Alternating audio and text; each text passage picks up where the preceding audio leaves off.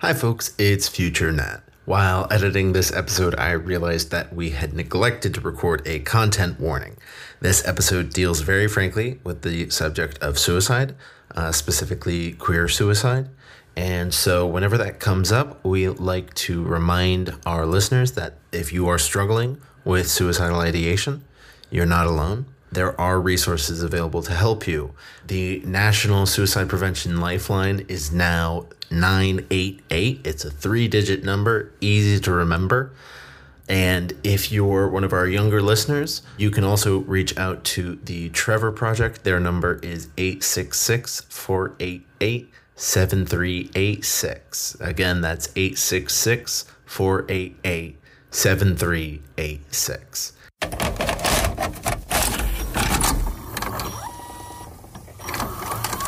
Let's pack and get out of here. Let's take the train tomorrow. The train to where? I don't know. There must be some place we can go. I don't know where it is. They know about us. We've been famous. But this isn't a noose, and they say we've done. Other people haven't been destroyed by it. They're the people who believe in it, who want it, who've chosen it for themselves. We aren't like that. That must be very different. We don't love each other. We've been close to each other. Of course, I've loved you like a friend. The way thousands of women feel about other women. You were a dear friend who was loved, that's all. Certainly there can be nothing wrong with that. It's perfectly natural that I should be fond of you. Why, we've known each other since we were 17, and I always thought that... Why are you saying all of this? This is Snails and Oysters.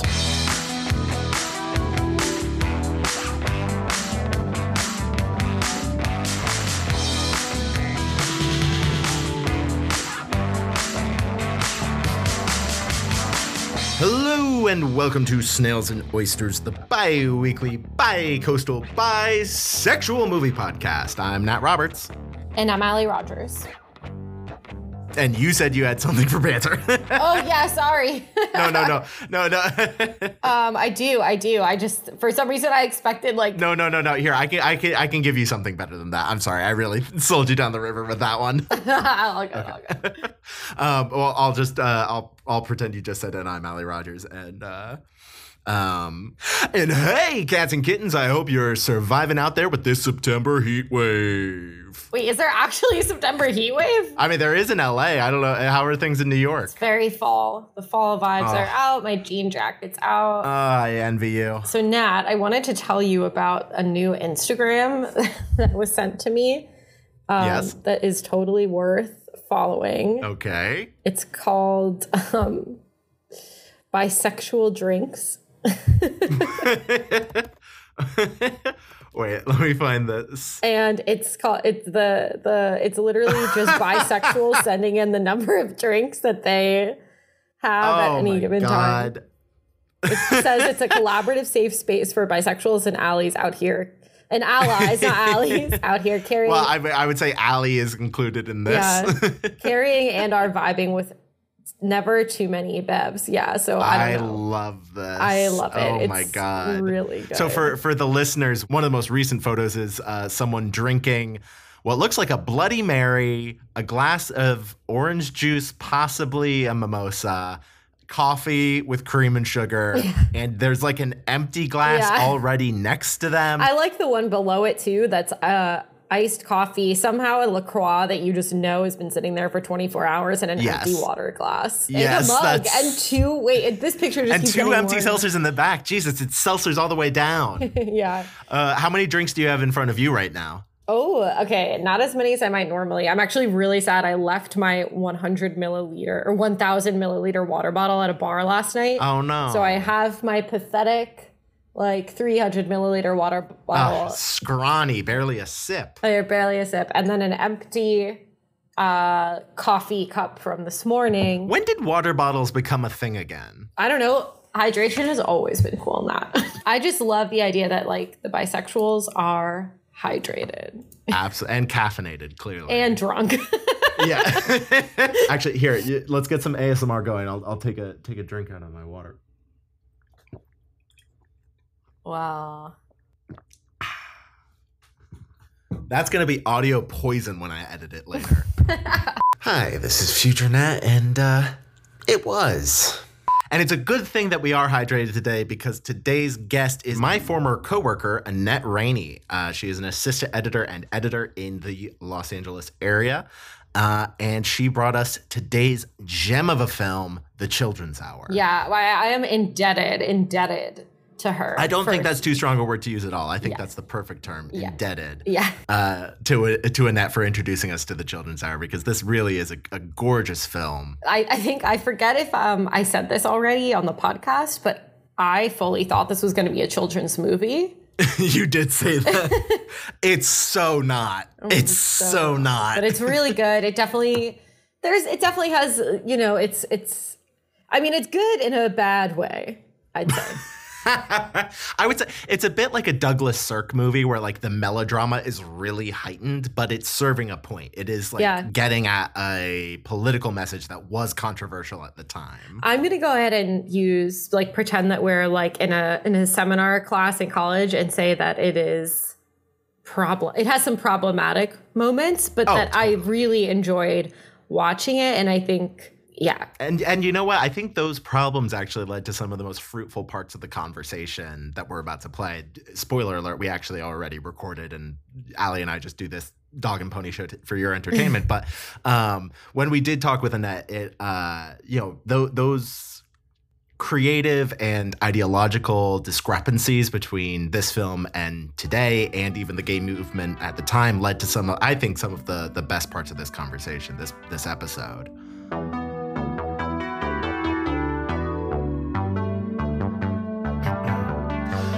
The Children's Hour is a 1961 drama directed by William Wyler and based upon the 1934 stage play of the same name by Lillian Hellman. Interestingly enough, Wyler had previously adapted the film back in the 1940s, but remade his own movie so that he could return the production to its original plot.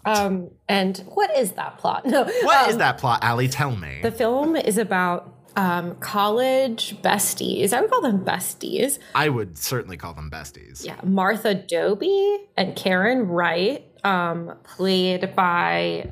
Hold on. Karen is played by Audrey Hepburn, and Martha is played by Shirley MacLaine. And they are like happily running a little boarding school for girls. Not a big school. It's just like a big house. Just a big old house in New England somewhere, it looks like. And it's got like a cozy vibe. Like Martha's aunt teaches music. And Karen's fiance, Dr. Joe Carden, played by James Garner, will stop in for dinner at the end of a long day. Yeah, on the surface, the beginning, it's like, wow, what a cozy, cute little life. Yeah. But that's about to change.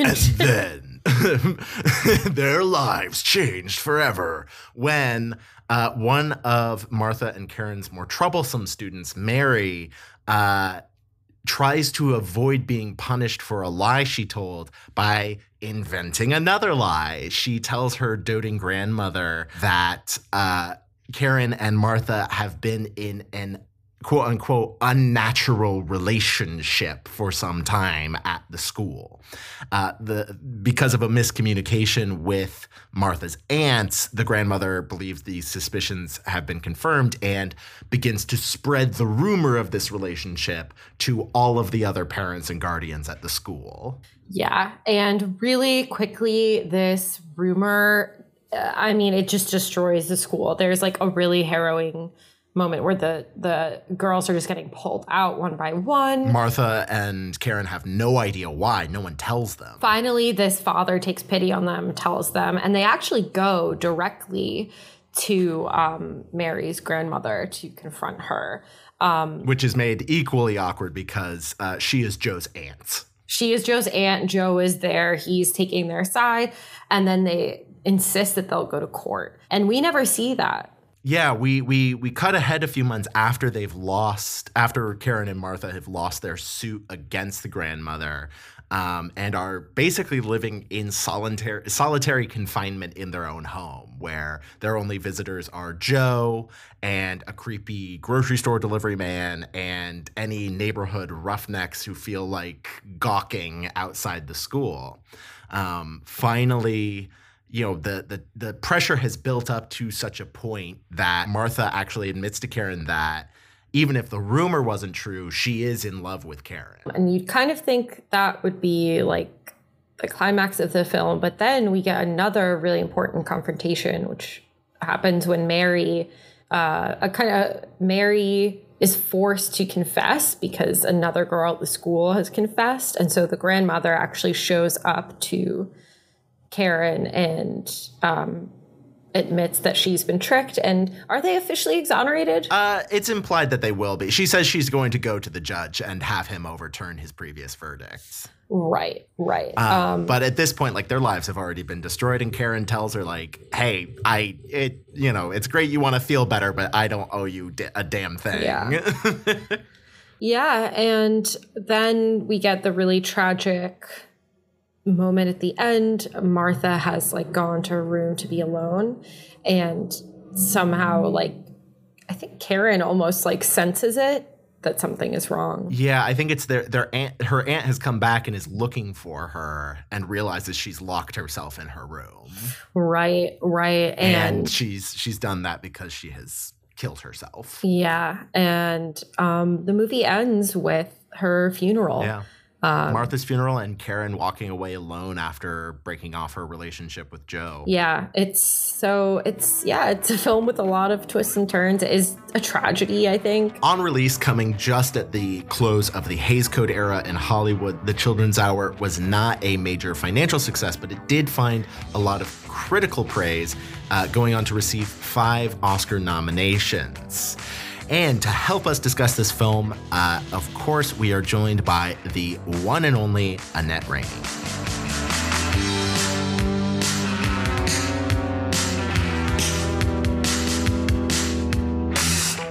Well, today we are thrilled to be joined on the Snails and Oysters podcast by Annette Rainey. Annette, welcome to the show. Yes, welcome, Hello, Annette. Thank you. Yeah, thank you for being here. As we probably said in the introduction, Annette and I are former coworkers. Yeah, you reached out to me and kind of hounded me. Like you actually threatened to beat me up if I didn't let you on the show. Is that correct? I mean, not in specific terms, because that's just not smart. Because then, like, you can just take it to the cops and it's automatically incriminating. There's no paper trail. I'm very into subtle threats. So I'm very glad that you picked up on the threat of bodily harm, but for the record, no implicit harm was intended. Yeah, I can't. There's no paper trail. I can't pin it on you. You know, you're like Michael Corleone. I mean, you can try, but you're not going to win, and you're going to kind of look silly. I was not threatened, and to be honest, I'm feeling a little jealous. I mean, I have your phone number. I can send you a subtle threat if you would like. Oh my God, would you? That's so nice of you. Yeah, I just want to make sure everyone feels included, you know, in all ways. But you know what's really threatening? What? Friendship between women. It's just... That was a sick segue, Allie. Honestly, segue of the year. So today we are talking about The Children's Hour.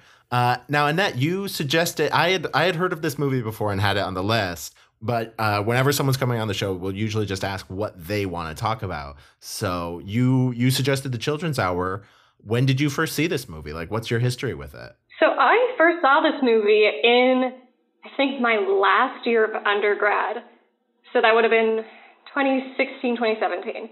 And I was in this incredible class about gender and sexuality in media that is taught by the incredible Martha Lawson. And she is Shout out Martha. She's a powerhouse in the industry because she does a yearly study called the celluloid ceiling, and it investigates the number of women on screen as well as in key roles in film in the top 500 grossing films. I've read the celluloid ceiling. That like in previous years. That's fascinating. I didn't realize she was. That's so cool.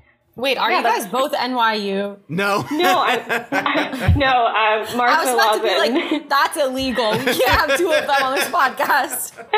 No, I am unfortunately a film school kid, but not NYU. They very kindly not were, NYU. They were very kindly like, we're not interested in you, and I was like, that's fair, thank you. Goodbye. Scandal. No, I studied with her at San Diego State University. Nice. Where she does the studies, and she's incredible. Adore her. So inspiring. And in her class, we always have a project in which you write an essay and then do a presentation on it. And you pick the movie. And when I was doing research, I don't even remember what movie I was originally trying to do, but I just kept seeing the Children's Hour come up in certain searches.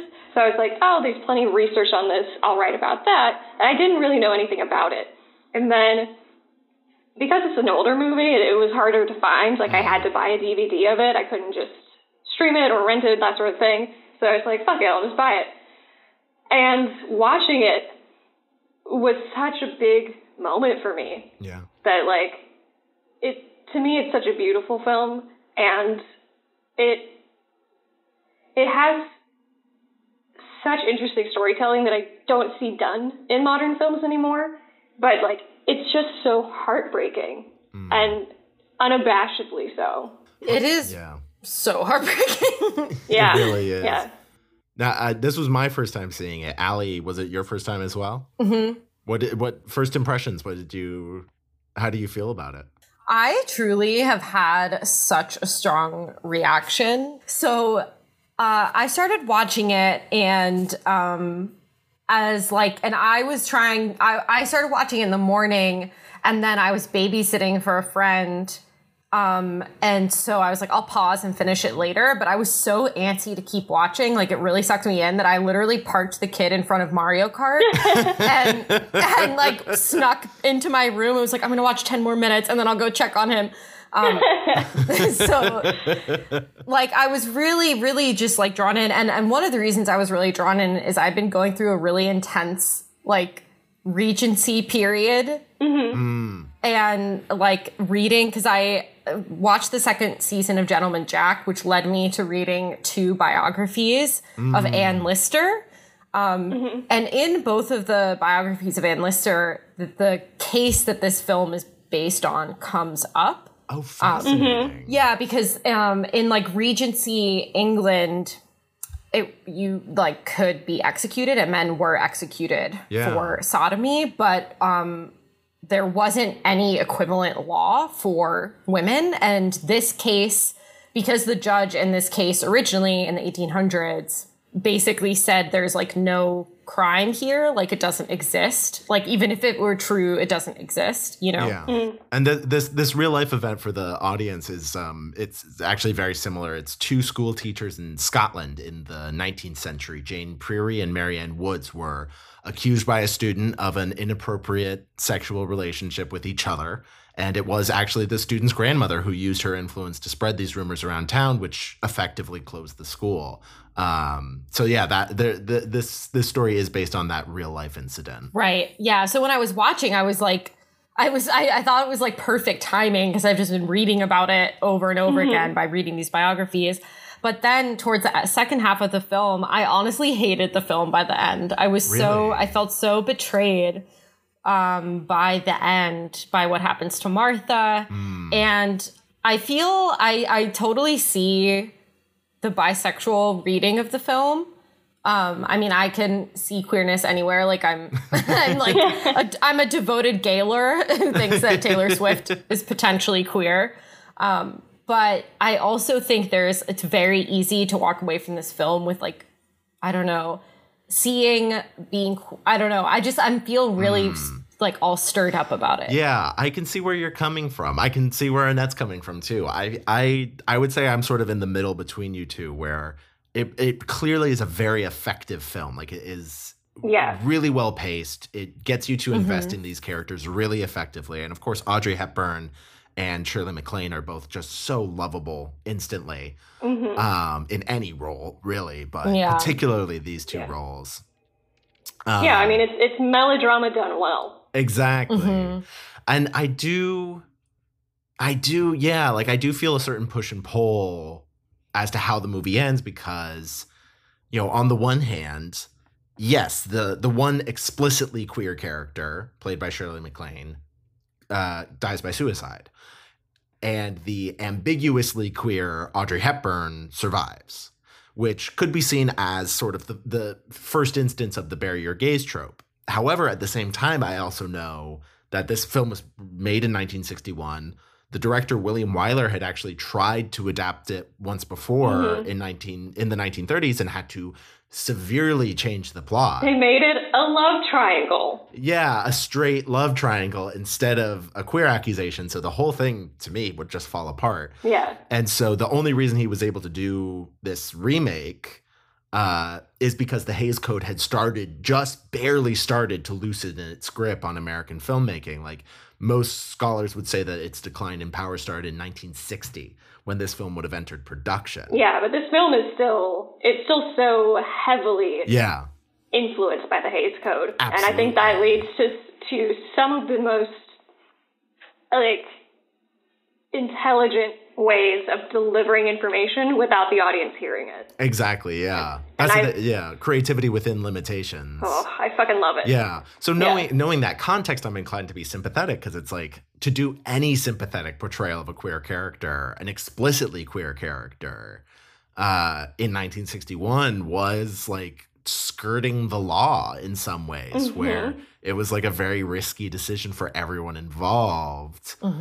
Yeah, but, Nat, you and I talked about how the play, because this is based off of a play by Lillian Hellman. A 1934 play. Yeah, was cutting edge because it dealt with homosexuality, and homosexuality on stage was illegal, and like saying anything about homosexuality was illegal, but it captured people's attention so vividly that they let it slide. So like from the get-go, this movie, or this story, was pushing boundaries within the artistic space in order to tell a very complicated story. But that doesn't mean that it's necessarily like, that's the thing. It's difficult to balance like giving the film credit for its period and still viewing it with like a willingness to like critically appraise what it is really saying. So it's I feel like that's a really rich vein to get into. So Allie, why don't you talk a little more about that feeling of betrayal that you expressed, like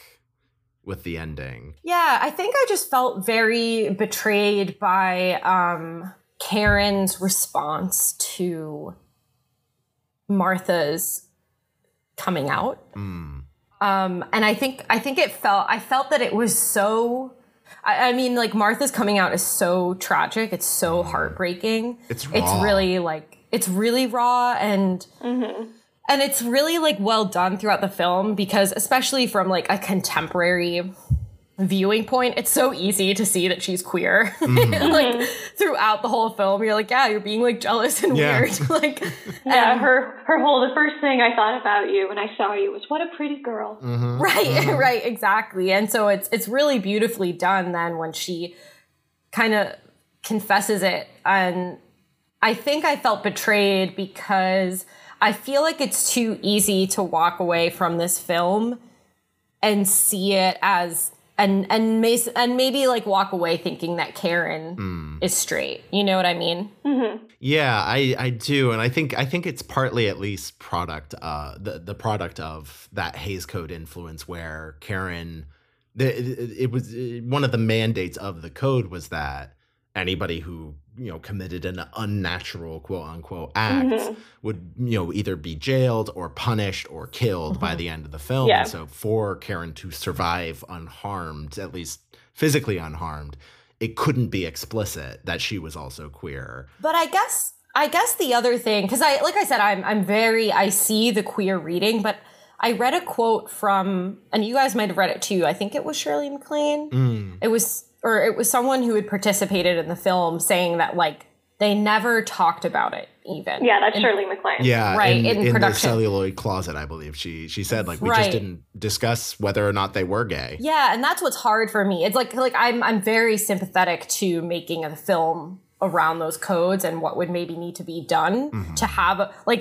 the level of silence that you would actually need to even have like a queer character survive till the end of the film and not be jailed. But I guess I feel a little like, well, if they never even talked about it behind the scenes, it's really hard for me to know what the message is. And when it feels ambiguous, I guess I feel just a little hurt by like her suicide is so tragic and it feels so unnecessarily tragic, and it feels very like, I don't know, it kind of then just becomes a morality play about lying. You know?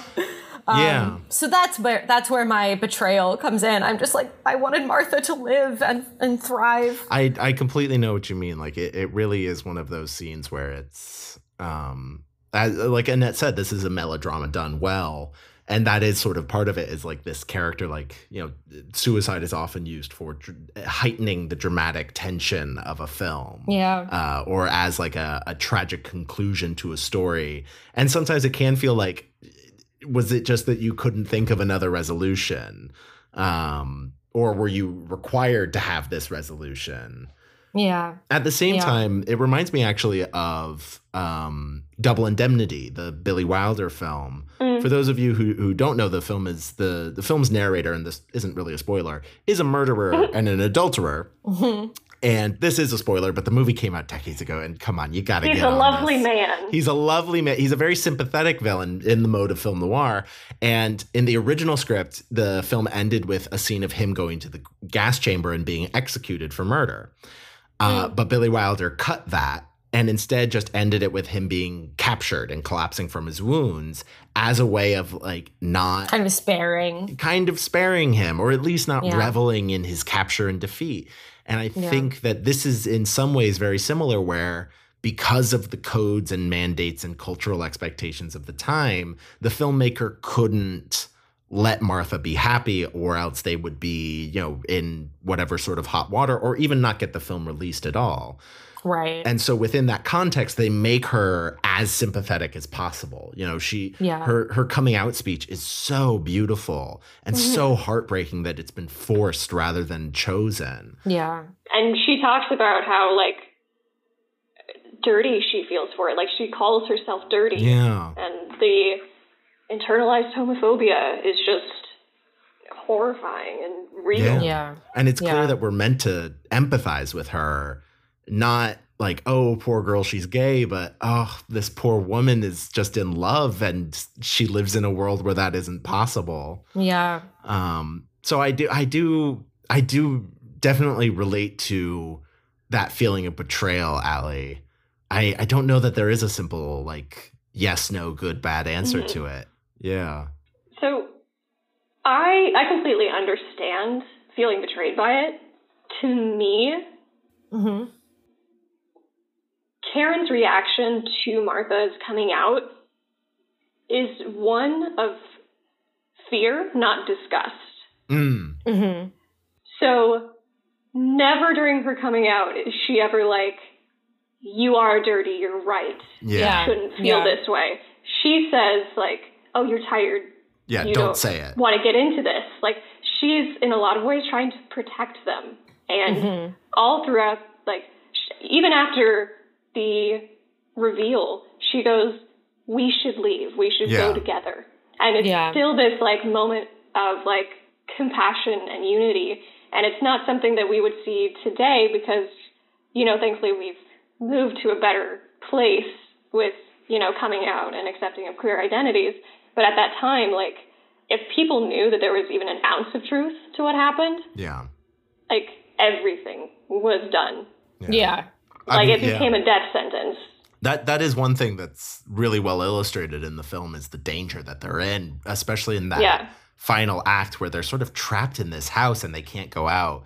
I think particularly I'm thinking of the scene where they say, you know what, we're going to go on a walk, and if we see anyone, we see them, and it doesn't matter. And they get one step out the door, and a truck full of men stops on the road outside and just point at the school and talk and watch them until they go back inside, and then they drive away. And I have to say, I think it's one of the most terrifying things I've ever seen in a film. Just because it's really and creepy. It's so quiet, like nothing I was is just said. about to say, it's completely silent. I think even there's no music for sure. And I think even the noise bed is dropped out for that scene. And it's so quiet. It's terrible. I'm getting like chills just remembering it. I was so scared. Just knowing. And then someone breaks in effectively, right? Yeah, effectively the grocery delivery guy. Yeah. Yeah. Just like walks in to stare like a freak at them. show. Yeah. Yeah.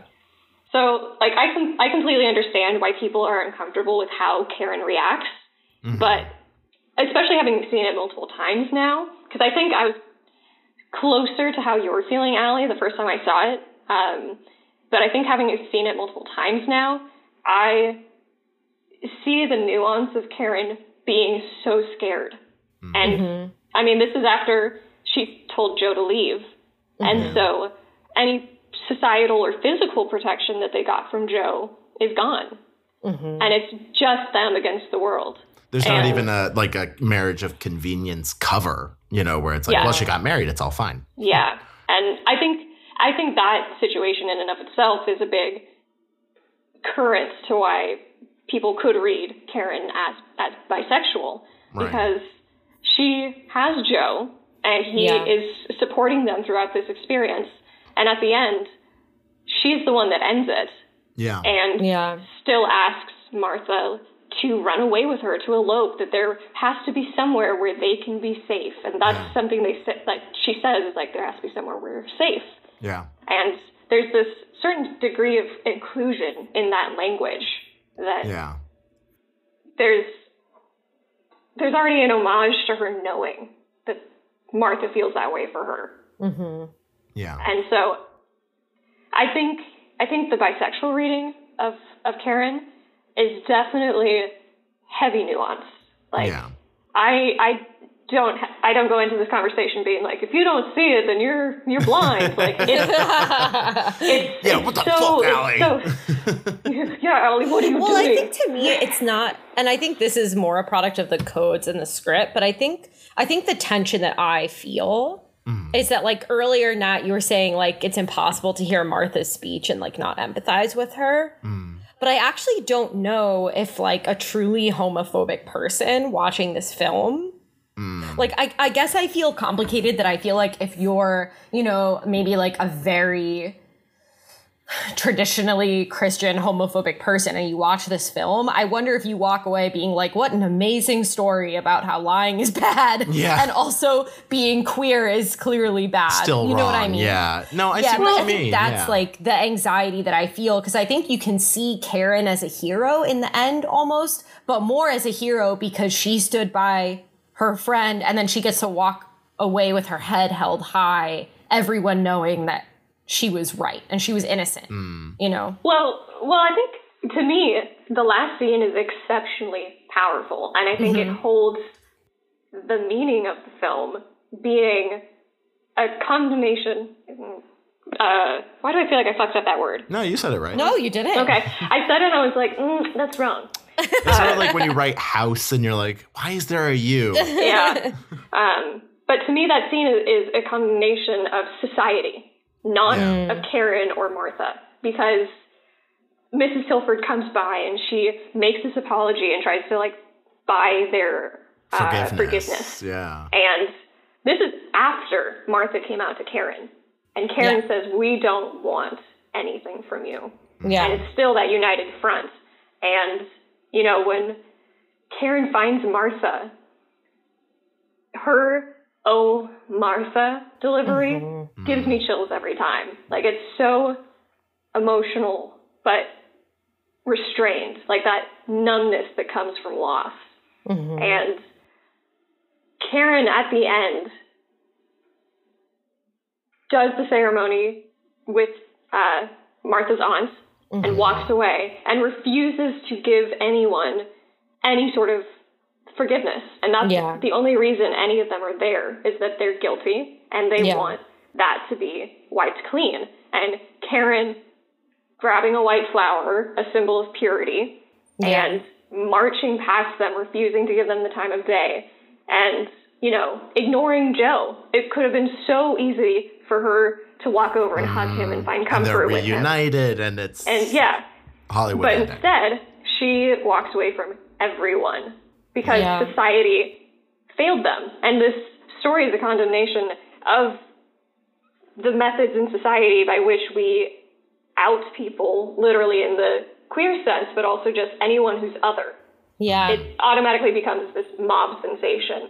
Yeah. And so with Karen, like the final shot being Karen with this smile on her face of like, to me it reads as understanding finally something about herself as well as like her place in society.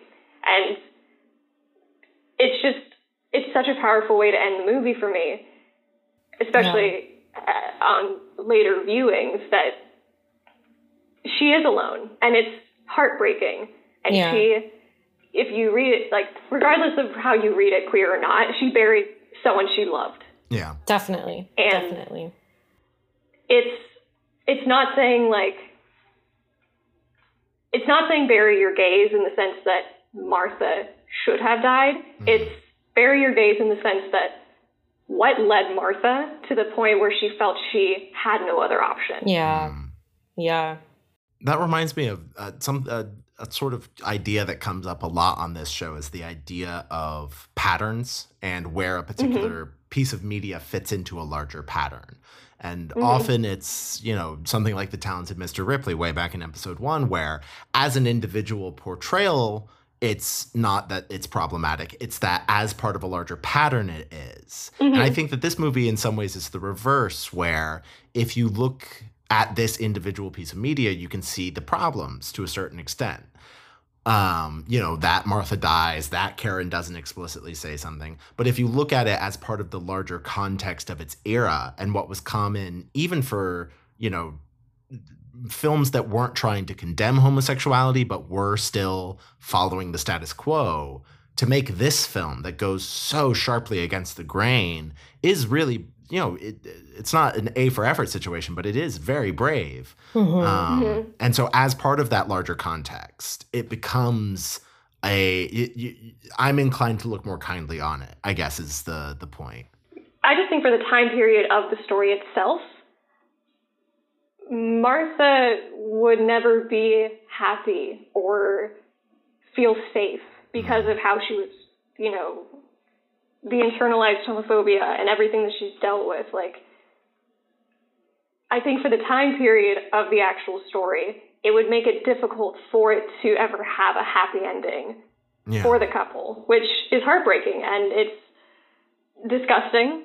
But I think if it were something where they both profess love to each other, or even something more subtle than that, I feel like it would be a bit revisionist. Yeah. Yeah. Yeah. It's funny, like earlier when we were saying it's about how like poorly society treats others and can have this mom mentality. I was like, this is what everyone on Twitter needs to watch. Oh yeah. I mean, I feel like baby gays need to watch this because, you know, the generation below us, fortunately, are growing up in such a more accepting society. And yeah, we still have so much more to go, but like we're miles ahead.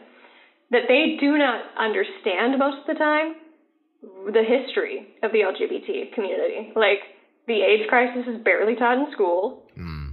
Stonewall is somewhat mentioned, but not really well known. And heavily sanitized. Yeah, people never talk about how, you know, Pride was started by 3 trans black women throwing bricks at cops. It's always like, but can corporations put a rainbow on it? So this movie really is this little time capsule, and it shows the heartbreak that's the roots of the modern American LGBT community. That, you know, part of seeing the growth that we've had is seeing how bad it was then. And I think there's a certain lack of like education amongst younger queers on that front. I would say I feel like there's a general lack of education period on that front in many ways. Like it's part of, and that is not accidental. It is that God, no. Yeah, not that you were saying it is, but you know, it is like enforced ignorance. Stop putting words in my mouth. Sorry. But I think it's particularly relevant to watch today because of the ways things haven't changed. I think there's a direct line from Mrs. Tilford's gossip to something like a Don't Say Gay bill where, Mrs. Tilford, in one of the most contemporary lines in the film, says, it's not for me to say what someone does in private, but when children become involved, I have an obligation. And it's exactly the same mentality that any queer person is inherently sexual and are therefore inappropriate for any proximity to children. And I think something that's so nuanced and complex about the movie is Mary gets the idea that they are in a relationship completely on her own. Yeah. The child already knew about lesbians, queerness and sexuality to an extent. They did not bring it up themselves. The kid already knew. So I actually think it's very heavily implied that the book that she's reading early on in bed is potentially a book that contains something like that. Smutty, It's a smutty book. I got the sense that it was smut and that it might be of a slightly queer nature. I would not be surprised. It's interesting. Or that there's queerness there, Yeah. Or at least it's explained that it exists or something. Yeah. And so I'm glad you brought up Mary, because I would love to talk a little bit about her characterization, her character, and her function in the film. Because I really liked this film, even on a first viewing. But one of the weaknesses I saw is that this entire thing sort of hinges on what Mary says up until the end. It's once she admits she was lying, then the truth comes out and everybody believes it. Whereas actually in the real case, as we mentioned, Annette had more information than I had, that the judge just said it's not against the law. But basically, Prairie and Woods, these two school teachers, won their slander case against the people who had accused them, and it didn't matter. Yeah. The rumors still abounded even after it went up to the House of Lords on appeal and was dismissed. But it didn't matter. It was too late. As soon as the rumors started, that's when it ended. And so for me, I would say my quibbles with the film is that this one girl is sort of the linchpin of the whole thing, when really the more realistic version, I think, is a girl tells a lie she doesn't fully understand, and its consequences are far beyond her control. Mm-hmm. Yeah. I don't know. Sorry to just launch in, but how do you two feel about Mary? The actress playing her is incredible at being just the worst. Just so evil. Yeah, I literally wrote down in my notes app, because I was I want to say this in the podcast, but I'm used to being afraid of teenagers in daily life and in films, but I forgot that you could be scared of 9-year-olds. She's so terrifying. Terrifying. She's so manipulative, so bullying, so malicious. I feel like she's a birth control ad. Oh God. And to be clear, to go on the record, I love kids. I think kids are great. I think kids get a bad rap, but this kid's a fucking monster. Yeah. We get it, Nat. You hate kids. Yeah. She's such a good villain. And it's honestly impressive for I feel we're so used to kids being cute in films, and that's what makes them a good actor, and this is just no, you're a good little monster. She has no charm, but she has so much screen presence. Oh, another thing I totally love about the villainy of Mary is that she's pretty innocent to the true evil that she's done. She's pretty much just psyched to not have to go to school anymore, and really isn't aware of the way that she has fully ruined the lives of these two women and her cousin Joe. What did you think, Annette? I mean, I think this is the closest they get to a black and white character where Mary is so exceptionally awful. Yeah. That you're in every context. Someone must see, someone must notice this, or to me, Mary's the hardest character to swallow, but I think she's still wonderfully executed, and her performance makes you believe that all of the horrible things that happen after could have happened, the doting grandmother. The scared student. Yeah, like, I think exactly like Allie says, I don't think that Mary in any way actually understood what she was accusing them of. She just knew that it would garner attention. Yeah. And I think people's willingness to believe Mary is, again, this criticism of society at large. Totally. That they will take a child's word over an adult, and it's something that's completely unbased in reality. Like, there's no actual evidence. It's all circumstantial. And I guess it's not that it's bad to believe a child over an adult, but it's that it's a reversal of course. Like the set standard of this society is believe adults, not children, except that, this child tells this outlandish lie, but because of the homophobia ingrained in this culture, that overrides every other rule in their society. Yeah, like there are definitely cases and instances in which, you should listen to children, and children know things more than we give them credit for, but like her just putting the thought in her grandmother's mind was enough to set the ball in motion. Exactly. Yeah. And it's funny, I agree with you, Nat, that like a more realistic version of the film would have had the rumor just do its damage. But I think that's part of like heightening the tragedy of Martha's suicide is that there's kind of this total exoneration in this end, and they're kind of both martyrs in a way. Can we talk about Joe for a sec? I would love to. Because I hated Joe initially. Yeah. Because I was like, you're fucking annoying. You're coming in here, eating, drinking, getting your meals at the school for girls just because you want to hang out with your girlfriend, be annoying. But actually his character is kind of the opposite of Mary, where she's so black and white, but he develops so much depth as the film goes on. I know. And you can't help but, I couldn't help but like him, the way that he stood by Karen and Martha against his aunt and against the town, even though it wasn't, the stand that it would have been in 2022 that's like pro-LGBTQ. Yeah, who cares? But it's like, no, my fiance would never be gay. My straight wife to be could not have done this. She just told me she wants to get pregnant. I guess not her friend either, but mainly my straight fiance. Exactly. Well, actually, what I think is really Joe's saving grace is that he always does include Martha. Like he always says, like I think he says to his aunt, "These are my friends." Plural. Yeah. And like, he even says to Martha, like, I always thought you approved of me. Like, I like you. Like he's always trying to, and even when he's like, let's get out of town, Martha, you're coming with us. No, don't say anything about it. You're coming. Yeah. Like it's a very like positivist, like I'm going to fix this sort of mentality. But it is kind of touching that he is still like, no, I want to help Martha too. Like, no, it's like we're all in this together. Yeah. I mean, Karen's relationship with Joe is really interesting because we open the film with her basically living in domestic bliss with Martha.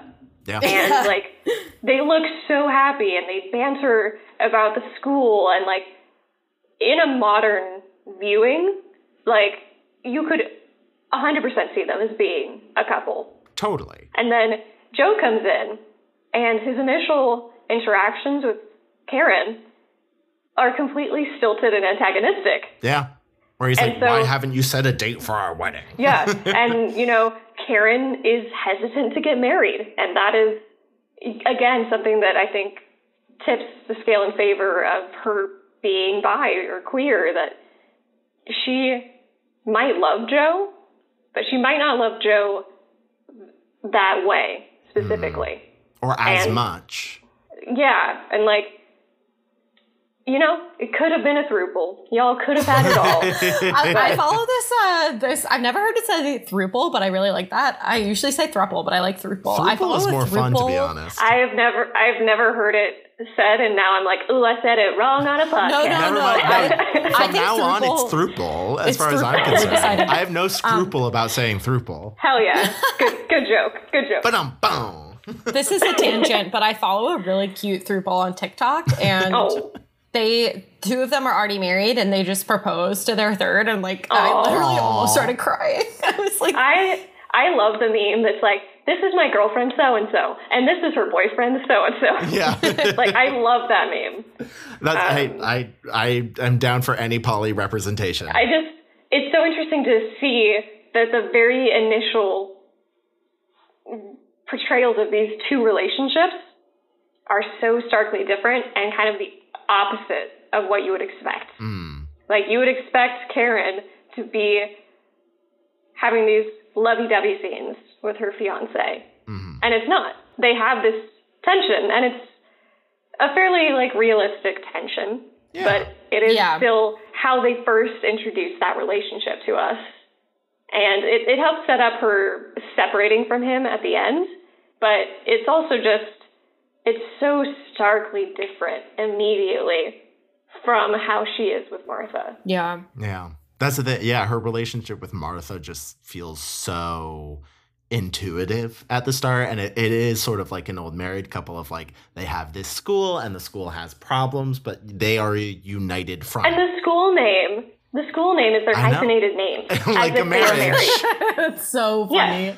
Yeah. Like, the other thing I find really funny about the school itself is that on the walls of the girls are the pennants of a lot of women's colleges, which, like, I think is very normal that would be true. But I find it really funny because I went to Bryn Mawr, and, like, it's such a queer school and has been for so long. Everyone's always like, we'll send our girls to an all-girls school, and we don't have to worry about sex. And I'm like, oh, honey. Yeah, and that was such a... Oh, you don't even know. That was such a real anxiety of parents. Like, it was actually really funny because some parents really did send their girls to Bryn Mawr because they were like, oh, we love it. She's just going to be studying. But, like, the flip side of that, and, like, I never toured, but this was, like, a common knowledge for people who gave tour guides, was that there would be a lot of anxious parents worried about their straight girls staying straight.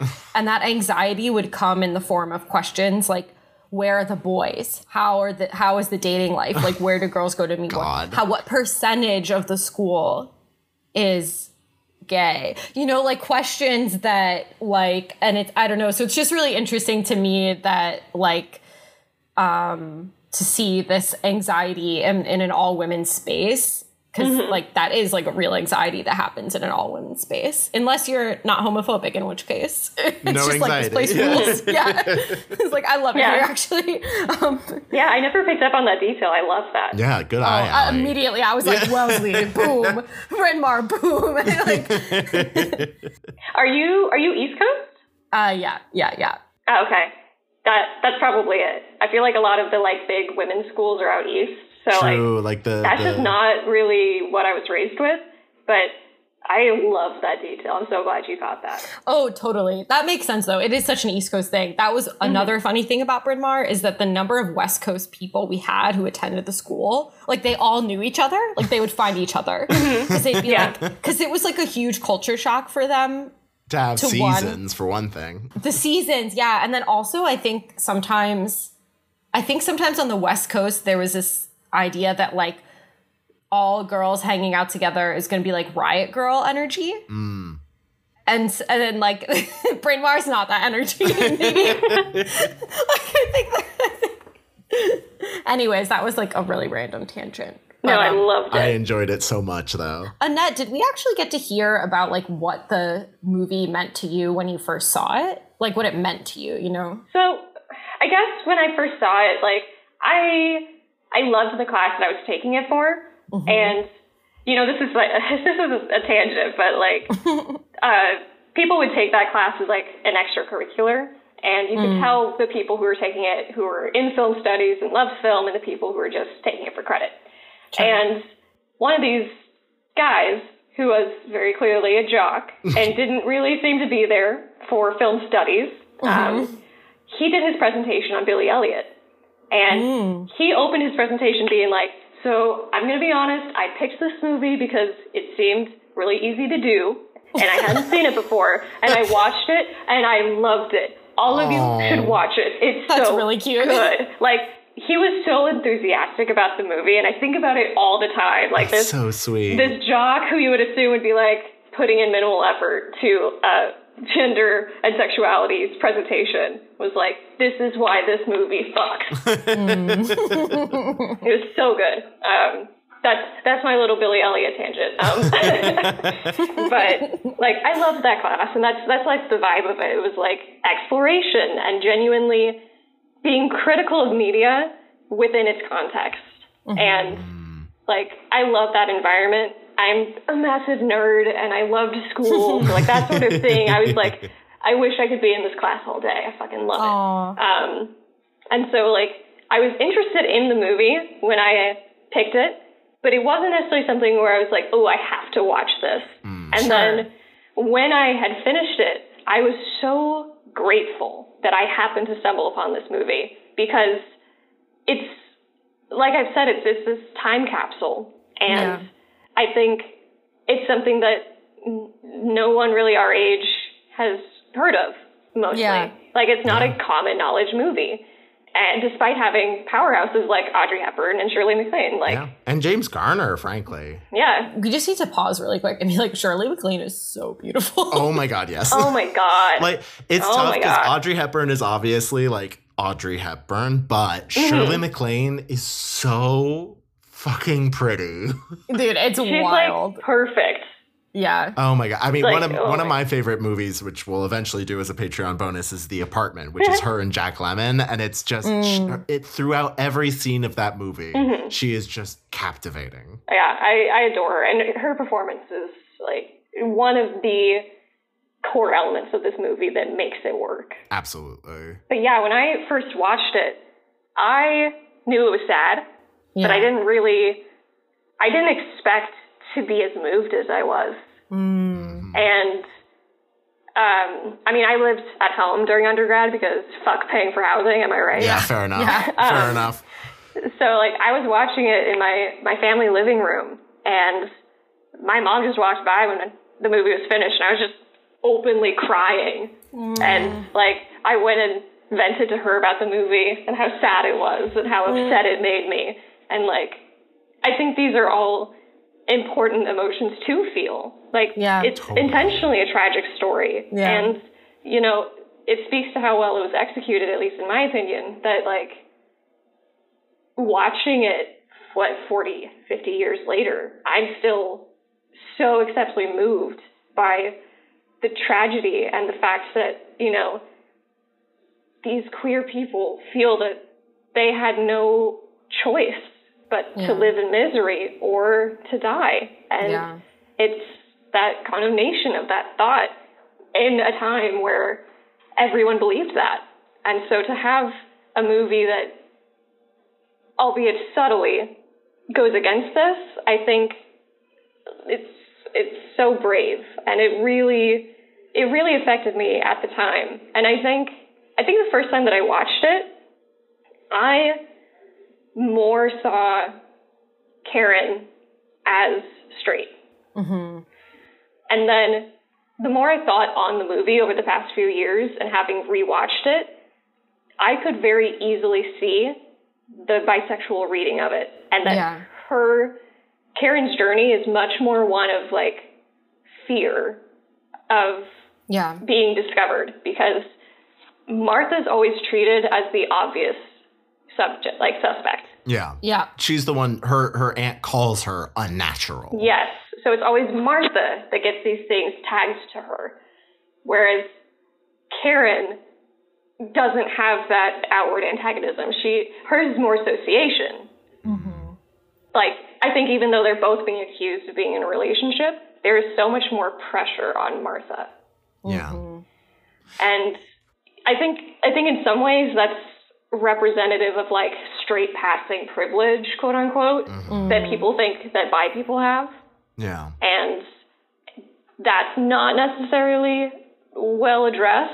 So I don't love that element, but I do think it's a part of it for a reason. Like, Karen is not as obviously a target. But having rewatched it, I definitely get this undercurrent that Karen loves Martha so much more deeply than Joe. And like, she's hesitant to marry Joe, and she'll say like, oh, let's have a baby in a year. And it's like this weird it'll fix things. Yeah. It'll be an outward sign, but it's not marriage. Like, it's very odd. But as soon as she calls it's it such off a funny Joe, thing to say, too. Let's have a baby in a year. Yeah. So, like, what do you mean? Do you mean you want to have sex in 3 months and then have a baby? I was thinking about that too. I was thinking about that too. I was like, what's the timeline? Well, what's so interesting to me about Karen is her story is sort of one of tightening circles, where it's at first it's, you know, this outer rim of the parents are saying that she is queer. Then it's moving inward where it's like Martha's aunt who knows her won't show up for the trial. And it's this particular woman is saying it. And then her aunt not showing up. Fuck her. It fills me with such rage when she just walks in. She's like, "Hello, girls." I'm like, I want to murder you. Yeah, I love that Martha just says, "I hate you." It's like, yes, and she should. Yes, but anyway, but then it's Joe finally admits that he has doubts and wants to ask. Yeah. And then it's Martha herself is saying, "No, it is true. I am in love with you," and it's just getting tighter and tighter and tighter on her until she has to face the question herself of how does she feel. Yeah. And I think ultimately the answer is partially in that she says when the lie is revealed, what she says to Martha is, "We can find work now." It's not that, you know, we're, you know, safe or it's never been true. It's just that, well, we can pass and get jobs and live together still. Well, that's a big thing in her verbiage is that Karen consistently says it's not true. Right. She never says we aren't what you think we are. Right. She says it's not true. The lie is not true. Yeah. Yes. Because they haven't been lovers. Exactly. That's what's so funny. Yeah. That's what's so funny is the accusation isn't even like they like women. Yeah. It's like that they have been having sex at the school. Yeah. That they kissed and they haven't. So Karen is consistently like, this isn't true. Yeah. This specific event didn't happen. And I think that's very interesting because it's so easy to have just written lines of like, I'm not gay. We're not like that. How could you think of me that way? Yeah. Like, I think that's very intentional. And there's that great scene she has with Joe where she says, like, words mean different things now, I think is what she said. Or words are changing their meanings, you know, wife, baby, husband, love. Child. You know? Yeah. And it's this wonderful queering of the English language. I do think the strongest piece of evidence in favor of like her being bi is that she never reconciles with Joe. Even when she sends him away, it's so strange because it's this big dramatic, you know, did you've never asked me, you know, like ask me if you think we were lovers. And then she doesn't even let him ask, you know, and then she says, no, of course not. And it's just so like, I don't know. I guess it was a little hard for me to believe that she would be that shocked or that offended that he might have wondered, you know. I don't take it as an offense so much as it's this breakdown of trust between the two of them that's irrevocable. Right. That he has questioned her faithfulness as well. Like that's the thing. It's like regardless of who the other person is, it would have been a violation of their relationship. But yeah, that's it. I've always taken it. Not always. I keep saying always. I took it as more just that, you know, this breach between them has occurred and can't be repaired. Yeah. I think it's also a way of Karen getting Joe to leave. That, you know, it's an easy thing to pin it on, you know. Yeah. So I think it's kind of forcing the issue because he does have that doubt. And I think it's significant to discuss that if you're in a couple like that. But it's also this, like, he's kind of blindly hoping it isn't true because he may honestly feel the same way as everyone else if they were queer. Yeah. And also it's sort of like I feel like the closest thing to a right answer in that situation is it doesn't matter if it is, you know, like it's really a moot point to me. I love you. But it did matter to him. You know, he did care and he did want to know. Yeah. And to me, I think something that's such a big indicator to the potentiality of Karen being queer is that she puts off marriage with Joe. And she isn't for leaving when Joe suggests it. But then once Joe leaves and Martha has her reveal, Karen immediately is like, let's go. You and me, let's go. Like, she's so ready to make this big jump with Martha in a way that she wasn't comfortable making with Joe, who she'd been with for years and was asking for it. Yeah. I think that is a really, at the very least, it's evidence that her relationship with Martha is so deep. You know, whether it's friendship or romance or, you know, and regardless of her sexuality, it's clear like Martha is the most important person in her life. Mm-hmm. Yeah. Well, and the other thing I was thinking about the end, which I think the thing she seems most excited about with Joe is having this baby in 12 months. And so it's interesting to me that they don't reconcile in the end, because I kind of just see it as a rejection of like being part, like there's something about wanting a baby and wanting to start a family that's so optimistic about like the society you live in and the culture you live in, and just kind of like, because and like the way that she doesn't reconcile with him in the end and just walks off alone and doesn't have that dream anymore. It just feels like she's totally disillusioned with like society as a concept. She's like, society's failed me. This like quote unquote community that that I like spent years building with this school turned on me in a second. So fuck all you people. Yeah. You know? Yeah. Do either of you? No, go ahead. Sorry. No. I was going to ask for final points. So if you had something right off of that, go for that first. I forgot.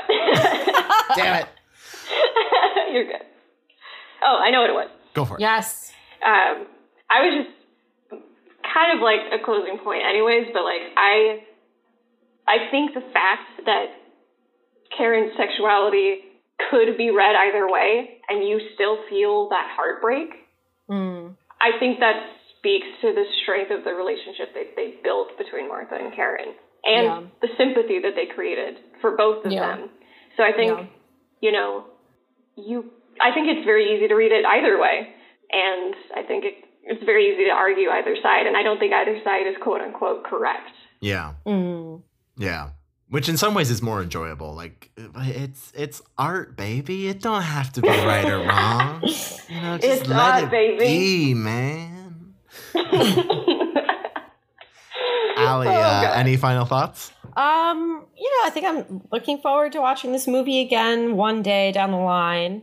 Yeah. And I don't know final thoughts. No. I have a final piece of trivia that I really want to make sure we get, because I am a scrupulous viewer of the opening credits, especially of older films, because I always am hoping I'll see somebody who later became famous in like some minor role on the crew or something. And it paid dividends this time, doubly so, because the assistant editor of this film was Hal Ashby, who went on to direct Harold and Maude, The Last Detail, and Being There, which starred Shirley MacLaine. So just for Annette and me, just a little assistant editor life goal. You can go on to be Hal Ashby. There is upward mobility in this industry. Yes, this society functions correctly and appropriately, and talent is recognized. And don't look up how Hal Ashby's career ended. Oh my god! But of course, that's not actually the end of the show, because as I'm sure you all are intimately aware by now, every episode ends with a round of fuck, marry, kill. Now, given how heartbreaking this movie is, I think we can be kind to ourselves this week. And if y'all are down, play a round of marry, fuck, friend zone with... it's crazy how much more I love Fairy Fuck Friend Zone. I'm just like, my Quaker roots can't stand the theoretical killing of fictional characters. You say that, but there are occasions where you're like, yeah, I'd kill that motherfucker. That's true. We come across some shady ass figures. Yeah. But yeah, so I figured marry, fuck, friend zone with our main trio of Karen, Martha, and Joe.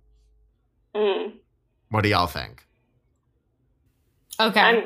I'm marrying Martha. I'm marrying Martha, obviously. How do you not marry Martha and take her away to a beautiful West cottage Village apartment? No, you know where you got to go? Paris. You got to go to Paris. Paris. What I'm learning from reading a lot about the Regency and the First World War period, if you're queer, you got to book it to Paris ASAP. Hell yeah. Sounds about right. Serve James Baldwin well. So you're marrying Martha, both of you. Annette, what's your next move? I'm going to go ahead and fuck Karen. Audrey Hepburn is a goddamn stunner. A smoke show. Like, goddamn. She's that type of beauty where you're like, how? For me, it's going to be Cousin Joe. You're going to fuck Joe? I just feel like he's so loyal, you know? I'm Throw him a listen. I'm going to throw him He can be so petty, though. He can. He is petty. That's why you don't marry him. Exactly. Yeah, that's true. But I'm more in the mood of friend zoning Joe. I feel like Joe could get on my nerves right quick. I'm gonna friend zone Karen just because I feel like she needs some time solo, you know? She needs to figure herself out. Girl. I respect this. You know, she needs to eat, pray, love. Allie's like, work on yourself first. And then come back. Yeah, exactly. Well, it's a perfect split because I'm going to marry Karen, although in like a very queer, open relationship way where it's like, hey, you need to figure some things out. That's cool. I'm there with you. I'm gonna fuck Joe because young James Garner is a stud. Like, Jesus, he's a stud. Christ. And he's kind of dumb but very loyal. Like that's all I need. I don't need smart for fuck. And then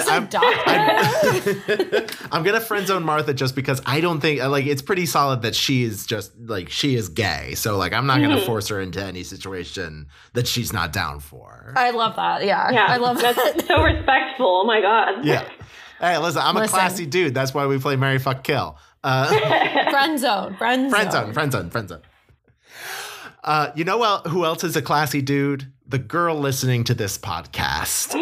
Thank you so much for listening to Snails and Oysters, your bi-weekly, bi-coastal, bisexual movie podcast. And a huge, huge thank you to Annette Rainey for joining us on this week's episode. It was such a pleasure to have you, Annette. Thank you for having me. Annette. It was absolutely wonderful. You're welcome back anytime. The last thing I'll say, Annette, is I knew nothing about this movie. And I literally thought this was a children's movie at first. Oh no! Like until I looked up the Children's Hour on Amazon where I rented it for $3.99, I was like, but thank you also for not choosing a children's movie. yeah, that can be a little harder, and it's a little weirder to introduce Fuck, Marry, Kill into. Oh yeah, just like scrap the game. Yeah, the last children's movie I think we did was Mulan. Yeah, which is all adults. A little different. You know? Yeah. All adults. Yeah. All animated adults. Yeah. Yeah, but thank you for having me, and thank you for letting me talk about this heartbreakingly beautiful movie. And it's absolutely, it's a difficult one. So I think everyone having kind of a different view on it was great because it can be a very divisive movie. Yeah, absolutely. That's it. I always say my favorite episodes are the ones where we don't agree. But yes, thank you again for listening. And if you enjoyed this show, please like, subscribe, share this episode with friends. And if you really, really like our show, head over to patreon.com/snailsoysters. You can sign up for $5 a month to support the show, get bonus episodes every month, and to get my film diary where I review everything that I watch that isn't for the show. And if you sign up for Patreon, the guest before me volunteered to give you a lap dance. I will not be continuing that favor, but I will badly beatbox in the background to make that lap dance even better. Perfect. Wow. This is just going to be a running thing now. Every guest is going to contribute to this multimedia presentation of a lap dance. Yes.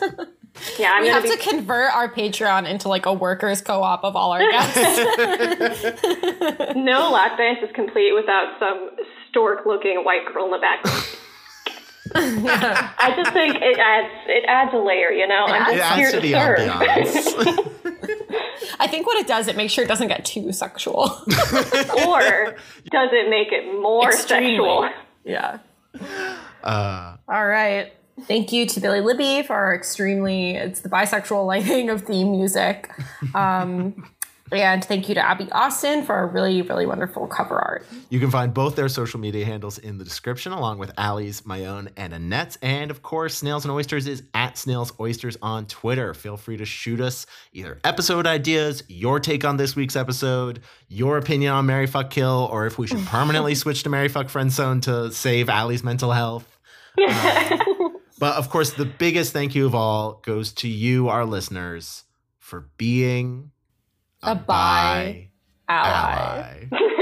Annette, you've never been on the show before. It's clear we're joking when we say that, right? No, it was really genuine, and I feel like Fuck. I just feel a little insulted, to be honest. I actually feel like you shouldn't release my episode anymore. Oh no! You shouldn't have signed that appearance release. I didn't sign shit, bitch. I never sign shit because I forget in my Gmail inbox. Well, I'd say you could sue us for everything we own, but we don't own shit, so. Mood, that LA life. I just got a new water bottle. Oh, I'll take it. No, it's really good. $15 from the LL Bean in Maine, and it's delightful. I'm just gonna slowly fade out this conversation as the theme music plays.